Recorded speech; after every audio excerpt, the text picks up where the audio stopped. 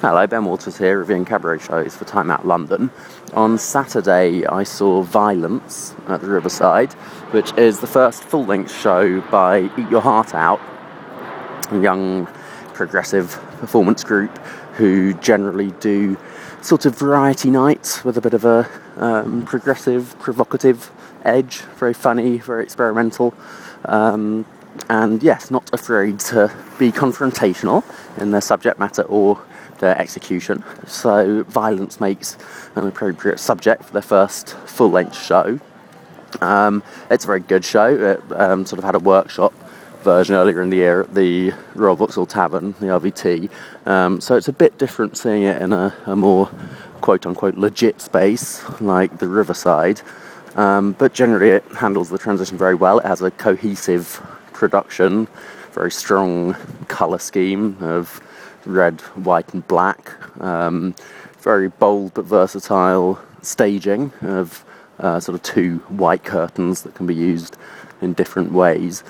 It still has a sort of variety format, or maybe more like a live art performance suite, if you like, of interconnected but basically standalone performances using a range of forms, a lot of dance, a lot of spoken word, a lot of music, lots of good use of pop music, new romantic numbers particularly, and dealing with lots of different kinds of violence, inevitably political, some with a small p, some with a big P, but a good range of material from mostly towards the sort of everyday levels of violence. Lots of interesting material in there, which sort of feeds off, each bit feeds off other bits in a very interesting way. The first half was possibly a bit big on thrashing and screaming, for my liking. The second half felt, I think, more balanced and tighter.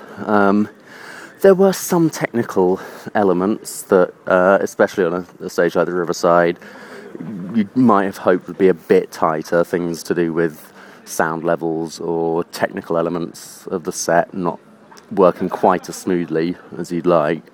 But generally a very stimulating and engaging piece, and kind of a pleasure to see Eat Your Heart Out pushing themselves a bit towards fuller, more cohesive shows, as well as their variety nights. So, yeah, it runs until November the 26th at the Riverside, and well worth seeing.